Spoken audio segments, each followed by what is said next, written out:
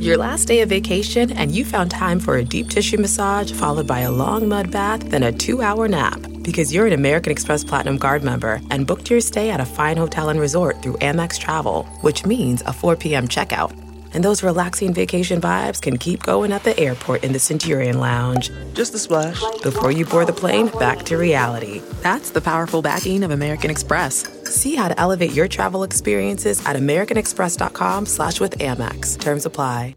The show and the parade must go on. From the Entertainment Tonight newsroom in Hollywood, I'm Nichelle Turner. Tomorrow's annual Thanksgiving Day Parade in New York will air as a TV-only event for the first time ever due to the pandemic. Kevin Frazier and Kelty Knight will be hosting the CBS Thanksgiving Day Holiday Special. The event will feature a lineup packed with new musical performances and celebrity interviews.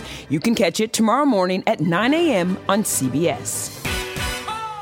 Celebrating an E.T. birthday today, Dancing with the Stars judge Bruno Tonioli is 65. Married with Children's Christina Applegate is 49. And who played the economics teacher in Ferris Bueller's Day Off?